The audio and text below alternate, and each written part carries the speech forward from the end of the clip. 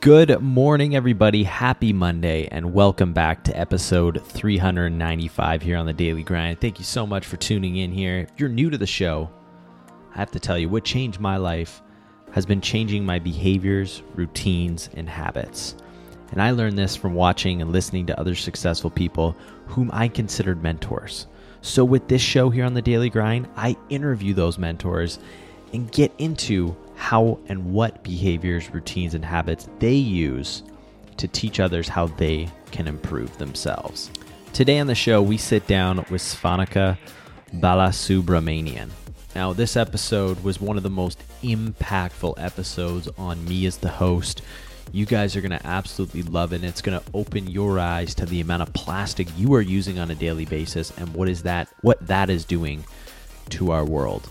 Hope you enjoy this episode. Be sure you have a pen, piece of paper, sit back, and really dive deep in episode 395 here of the Daily Grind. Enjoy.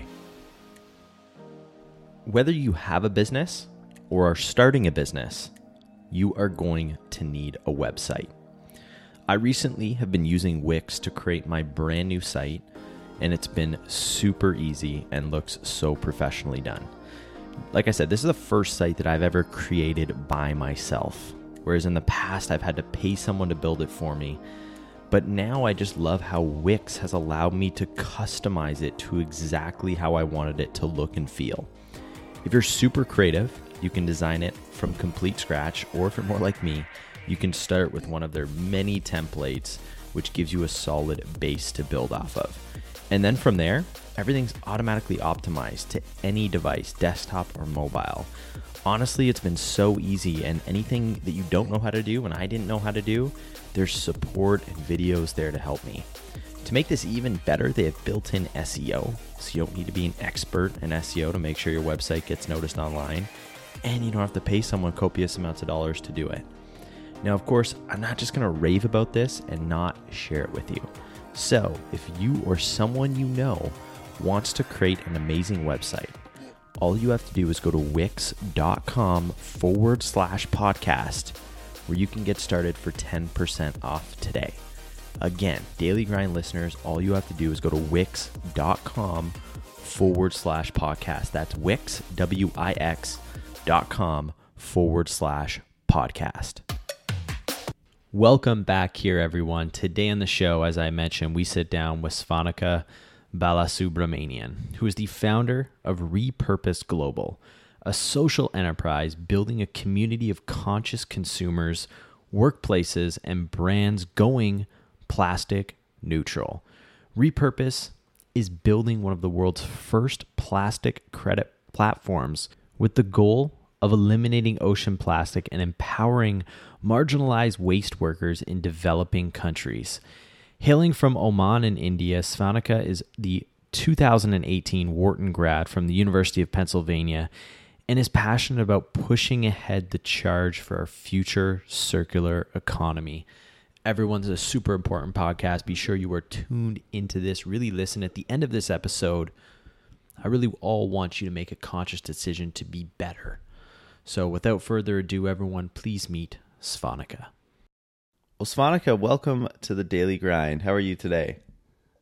I am good, Colin. Thank you so much for having me on here. It's such a pleasure. Of course, we're super excited that you're here. And Svanika, if you wouldn't mind, for some listeners kind of being first introduced to you, just speaking a little bit more of who you are and what it is that you do. Yeah, of course. So who I am, I guess it's always been a complicated question, but I'm ethnically Indian. I grew up in the Middle East. I was born to kind of this activist family that was always heavily involved in social activism and so on, and that's what I grew up with. But I went to business school and I did a brief stint on Wall Street. But right now, I guess I'm a social entrepreneur and I'm building the world's first plastic credit system as part of my company, rePurpose. So my co-founders, Peter Yamdal and Aditya Saroya, we met while we were studying together at Wharton. And we've been working on rePurpose for the last year and a half now. And our goal is to live in a world without waste. Our goal is to connect the right players and make sure that we divert plastic away from our oceans, and in doing so, create employments and create stable livelihoods for the marginalized sectors in the developing countries. Were you so passionate about, getting plastic away for good? Because I mean, plastic's everywhere. So obviously, I think we all kind of understand that it needs to be reduced. But why were you so passionate about this? I think I kind of have a cliched answer to this. It's very movie-esque. But so my co-founders and I, we actually first met as part of a research project. Hmm. So Peter was working on a thesis where he was writing. So Peter is this Norwegian Chinese guy who went to Wharton with me, and it just so happened that we were paired to be each other's peer mentors and kind of peer evaluators. And he was writing his thesis on the informal recycling sector in India. And I was just very intrigued by this whole concept and how, there was this guy who had no connection with India really, but who was so interested in what was happening in the developing world. And so that's how we got connected. And one thing led to the other. And so all three of us decided to work on this thesis project together. And it took on a life of its own. And so what we looked at was how plastic waste moved around the world, how recycling happened today, what the informal sector was, and really just try to understand the strengths and weaknesses of how our waste was managed in today's world, in terms of a market structure. Mm-hmm. And, there were just a lot of surprising things there. For instance, I always thought the United States was exemplary when it came to cleanliness or how waste would be managed or environmental standards.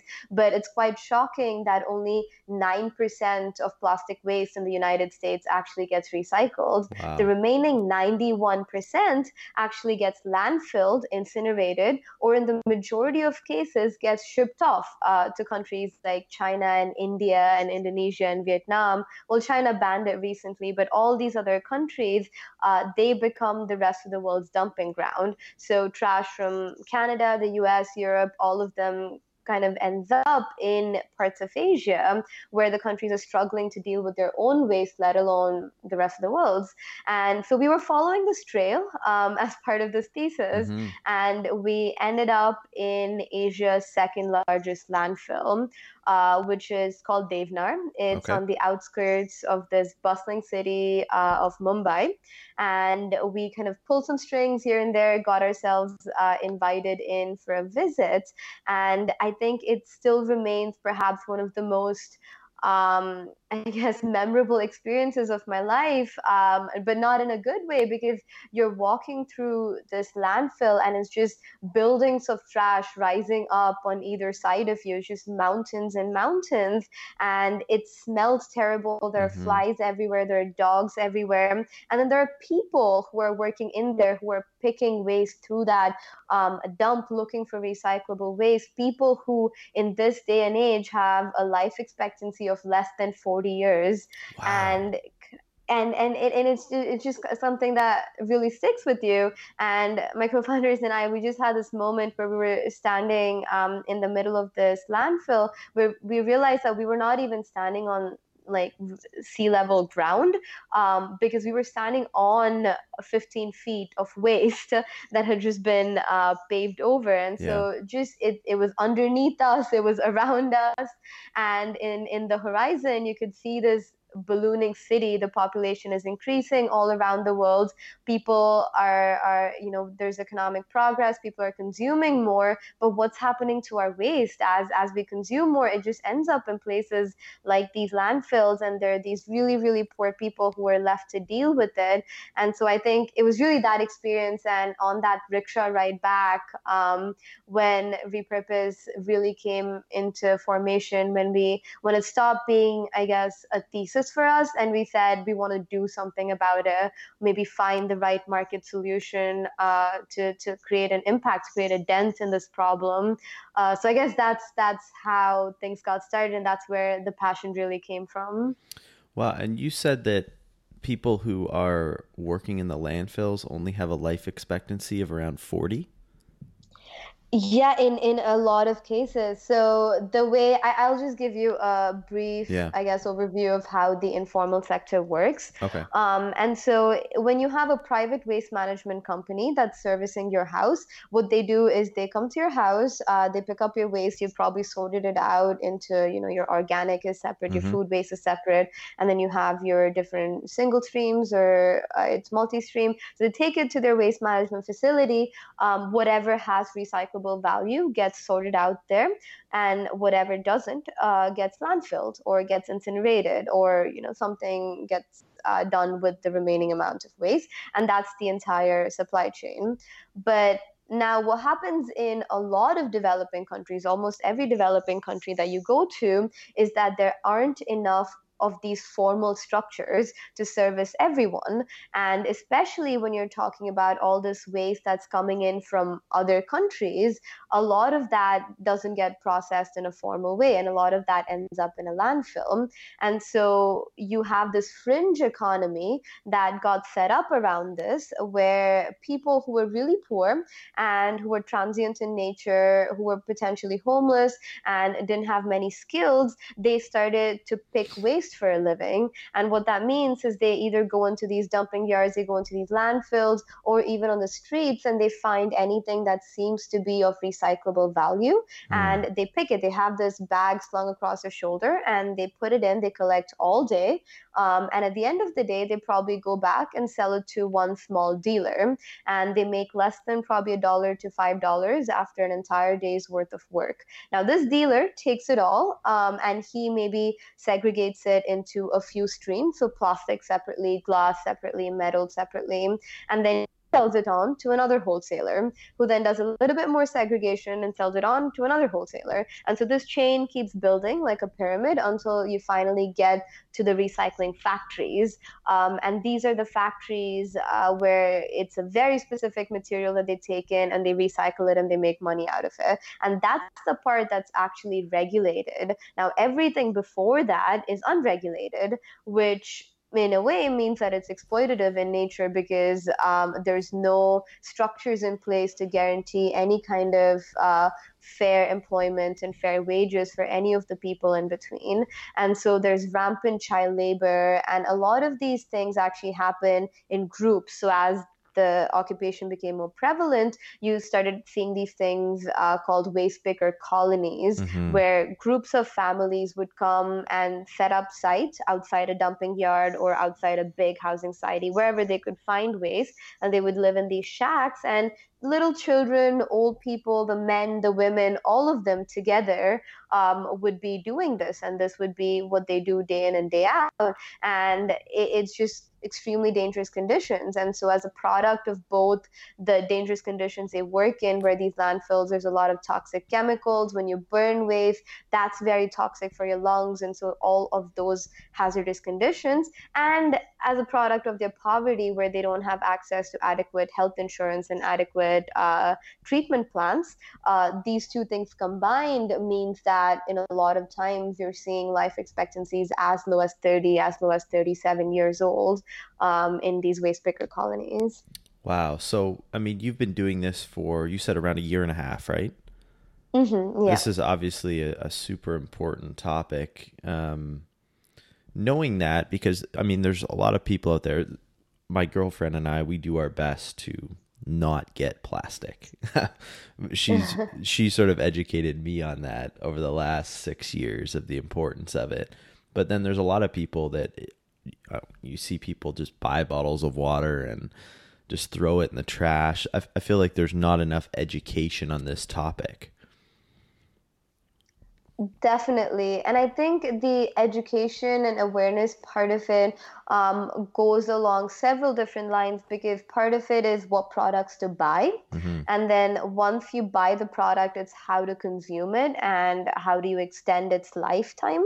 And then once you're done using it, it's also how to dispose of it, because a lot of people don't realize that even we put something in our recycling bin doesn't mean it gets recycled. Because say you put a yogurt container which has a little bit of yogurt into your recycling bin, you think now that entire bin full of products can get recycled, but that little bit of organic contamination where perhaps a little bit of yogurt leaches onto other products, now that entire bin is contaminated and it'll end up in a landfill. So Wow. even small things like that, and perhaps the way your municipality or your locality does recycling might be different to where you were living, and you move to a new place and you think it's the same way, but it's not. And all of these different places do it in very, very different ways. And so you have to constantly keep getting educated about these things on all three. So what to buy, where to buy it, how do you use it, and how do you extend your life expectancy for that product?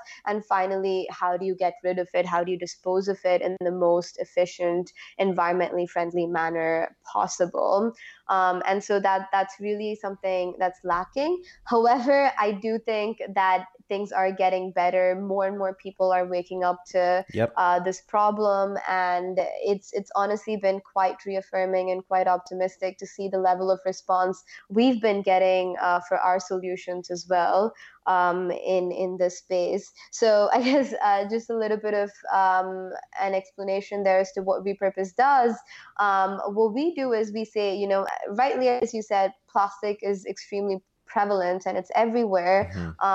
But what can you as an individual, what can you as a brand or a business or a workplace do to take responsibility? And oftentimes that number is so daunting, and all of these facts and figures are just so big, and it doesn't make any sense in your daily life. And so what we do at rePurpose is help you offset your plastic footprint and go plastic neutral in 3 very simple steps. So step number 1, we help you measure your plastic footprint, because really, you can't change things if you don't understand how things are right now. Yeah. So we firmly believe that even if you're an individual thinking about your own life, if you're a family, if you're a workplace, an office, a consulting company, whoever you are, the first step is measuring your plastic footprint. And then say, Colin, we say your plastic footprint is 100 pounds or 100 kilograms. So the average American, for instance, has a plastic footprint of about 200 pounds. Wow. And so that's the first step in the process. Now, the second step is where we say, okay, now you have this debt to the environment of, say, 200 pounds, where you've put out that much plastic in a year out into the environment. And so we have a very transparent rate of about 25 cents a pound, where we say, so if you pay about $50 for an entire year, what we do is on your behalf, we go out into the world and we recover 200 pounds of low value ocean bound or landfill bound plastic waste and get it recycled. And you get credit for that, because that is waste that would not have been picked up. That is waste that would have ended up in our oceans if you hadn't made that offset payment, if you hadn't made that choice to do something about it. And so you offset whatever the value of your footprint is. And then step number 3, you have gone plastic neutral, but then the next step is reducing your plastic consumption. And so you get enrolled in this conscious living platform, where for the next year, for the next 12 months, we send you bi-monthly tips and tools for you to, in a very personalized way, reduce your plastic footprint. And that's really based on your measurement tool data. So we know where your consumption levels are high, what your lifestyle is. And so we try to guide you through this plastic reduction journey in as easy and as communal a way as possible. So Wow. that's, I guess, a quick overview of how rePurpose works. Yeah, I mean, you really made it. Was that a part of when you started this whole thing? You wanted to make it as simple as possible for people? It definitely, I think, was our one of our biggest, I think, points to consider. Just because, when we speak about these things, a lot of times the numbers are just so daunting that I think it invokes a level of hopelessness, where you say things like 8 million tons of plastic leach into our oceans every year. But what does that mean? how does that 8 million tons play into your own life? And when that number is so big, oftentimes we think that one individual or one business will have no real impact on the end, I guess, goal for the planet. And we wanted to change that. We wanted to say that every person is important, every company is important, and then the only way to do that is by zoning in on your personal footprint. And that's why I guess we made that front and center. And so, any listeners today, you can go on www.repurpose.global and measure your plastic footprint for free. It takes 3 minutes. It's a very engaging tool. And at the end of it, you also have the option to offset your footprint and go plastic neutral if you so choose. Which I hope everyone does. And it's funny because when you say it's small steps, like anyone who's built, any entrepreneur who's built anything, especially a big business, and you yourself can even probably speak to this, Svanika, it's in order to build something, it takes a series of small steps to get there. It's not like you just wake up and all of a sudden you've made it. Like, it's looking at it in that way for everyone out there, especially big businesses and small businesses. No matter what it is that you're doing, whether you're an athlete or an entrepreneur, or you're starting a business or doing something, you want to lose weight, it starts with one thing and that builds up over time. So I think the message that you're sharing there is great. I think everyone can go to rePurpose.global and check that out and learn more. Your story a little bit, Svanika. Obviously, you grew up in a household where your parents were both social activists, correct? Mm-hmm. Yeah, and my grandparents and my great grandparents were freedom fighters in the Indian independence movement. Wow. So yeah. What did, like, obviously growing up in that setting, did you always want to sort of step into something like that yourself? I did, and I think it was almost expected of me, Mm-hmm. especially my granddad. I mean, he always spoke about it, and it's what he lived and breathed, and he did a lot of work with abolishing the caste system. Well, it's still a work in progress, I guess, in India, but he did a lot of work along those lines. And there was this poem that he always used to reference, which is by a Tamil poet called Bharadiyar.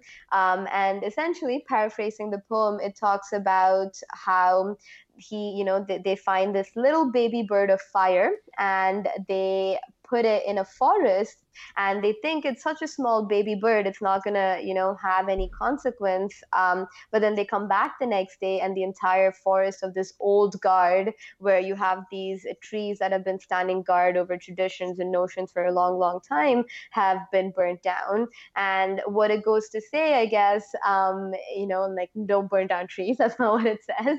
But what it means is that, even if it seems like a small idea, even if it seems like very tiny compared to these traditions and these cultures and the way things have been done for decades now, things can still change, and we have the power to change that. And I think that also goes a little about what you were just saying, Colin, about all it takes is one small step to get started. Yeah. And that's really, I grew up I grew up hearing all of these things, these poems, these kind of little stories, anecdotes here and there, and then seeing them be put into action. So I think I always knew that that's something that I wanted to get into, even when I grew up and when I wanted to find a career for myself. I knew that it had to have an element of something like that in there. And when you started a year and a half ago, rePurpose, how long did it take in order for things to really sort of, I mean, obviously you're doing important work, but how long did it take for things to really click and you see like, wow, like, here's the impact that we can be making? a long time. Yeah, It really takes a while, and I think when you get started about this, you're so excited that you want to see results from day one, and you just want everything of to fall course. into place just the minute you step in. But it rarely works like that, and I think that that was also just a good learning point for ourselves to just be patient about these things, because when we first got started and we kind of started putting this platform together, even something as simple as having a price, having a rate for how much money it took to recover and recycle 1 pound of low value plastic, that number didn't really exist. There was no one unified number for you're going to fix the plastic problem if you don't even know how much it costs. But that number didn't exist. And so we had to spend really a few months looking at the supply chain, looking at the fixed costs, the labor costs, the social inclusion costs, things like healthcare and social security, and all of these different things just to come up with that number. And then once you had that number, then it was a matter of translating that into a way that people understood. And I think the thing with the global problem is that you need a global solution. And the thing with the global solution is that not everyone speaks the same language about the problem. Yeah. And so then the next problem for us was, well, we have clients in the US, we have clients in Europe, we have clients in the Middle East. And, you know, I'm sitting in the Middle East right now, and we have clients in places like India, but all of them don't approach or see things the same way. And so, you know, we had to, I guess, make the solution that worked for everyone, but also work for every kind of cultural nuance. And, you know, there was always a level of subjectivity to it. And so there were a lot of barriers around that we had to work around. And so it was really, I think, we started a while back, but by the time we had all of these fixed, it was almost a year later that we said, okay, now we have a working model. Yeah. Now everything makes sense. People are buying into it. People know what we're doing, and there's traction. And I think, yeah, it almost took a year for that to happen. Wow. And that again shows small steps that built up throughout that year that you probably had to take that not a lot of people see. Probably a lot of people look at you and, you know, of where you are and, oh, year and a half, they got started so quickly to get there. And it's just, it seems to never be that case, even though sometimes it happens. It always takes time. You have to put in the work and do the little things that no one sees. And when you do that, especially with what you're doing, it's really important work. Outside of people visiting repurpose.global to go ahead and go plastic neutral, where's the best place they could, say, follow along on your journey? I think so. I am a little bit old-fashioned. I don't have a Twitter yet. I'm sorry. I know that's where everyone is right now, but yeah. But I think if you are interested in the sustainability journey, in what happens to plastic, how the geopolitics of that works, for all of that, I think the best place is our blog.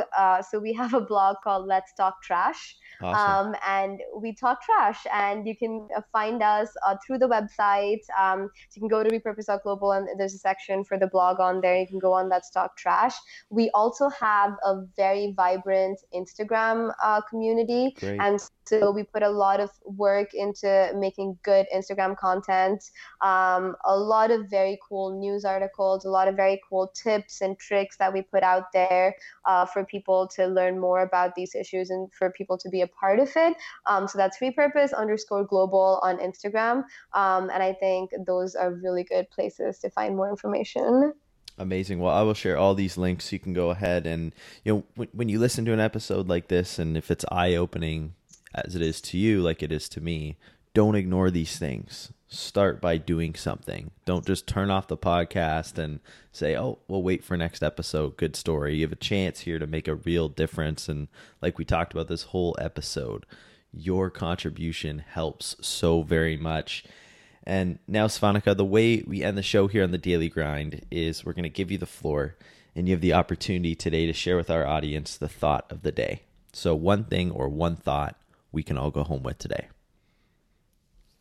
Yeah, so Colin, I was going to talk about the importance of a small step, That's but I perfect. think we've covered a lot of it already, so I won't rehash it. But I think, yeah, I definitely think, the importance is on the individual, the importance is on us demanding change in the world we live in. And whether that be for sustainability, whether that be for any kind of equality, any kind of social issue that we care about, I think it really is kind of up to us to go out there and speak those things. But because we've, I guess, already like really quickly gone through that, I did have one more thing, I think, Great. that was a little bit separate from, I guess, plastic and trash and the sustainability journey. I think, everyone romanticizes the entrepreneurial life a lot, Hmm. but it does have its fair shares of ups and downs, and people talk about it very passionately. But I think it's also important to realize that there are also these kinds of lows, and people say no a lot, and there's all these downsides to it as well. And so, for anyone on this journey, I think the most important thing is to have your little pockets of energy that you can kind of tap into whenever you feel drained out, whenever you feel burnt out. And it's kind of this, source, it's kind of this tap that you make sure is constantly filled. And that can be anything for you. So for me, it's having these lunches with my co-founders where we talk blue sky, the big vision, these dinners where we go to the waste management facilities and the people that we've been able to give employment to and talk to them about how they're doing and get dinner with them and their kids. And I guess it's a pattern here for me about food. But I think it's really just everyone having these little pockets of energy, whatever they're doing in life, whether it's a startup, whether it's your, job, you're writing a book, you're having your own podcast. But I think, yeah, it's really important for us to keep ourselves aligned and keep ourselves in a very safe, good mental headspace. So I'm a big proponent of that balance and energy. I love that message. And as you can see from this interview, everyone's success is driven by passion, hunger, and today purpose. Everyone has to overcome obstacles. Everyone has a story. Start building yours today. Today, we had the chance to speak with the amazing Svanika Balasubramanian. Well, Svanika, I want to thank you so much for taking time out of your schedule and coming on the show here with me this morning. It was a pleasure, and I'm sure everyone got so much value and information and education out of it. Thank you so much for having me as well. It's honestly been so great being here. And again, www.repurpose.global. Hope to see you guys there. Absolutely. Everyone, be sure you visit rePurpose.global. All the information is here in the show notes. If you enjoyed today's episode, be sure you're subscribed to the podcast. Drop us a comment. Share this out with a friend. Everything helps. Thank you all so much for another amazing episode. We'll be back here tomorrow with episode 396. And always remember to keep on grinding.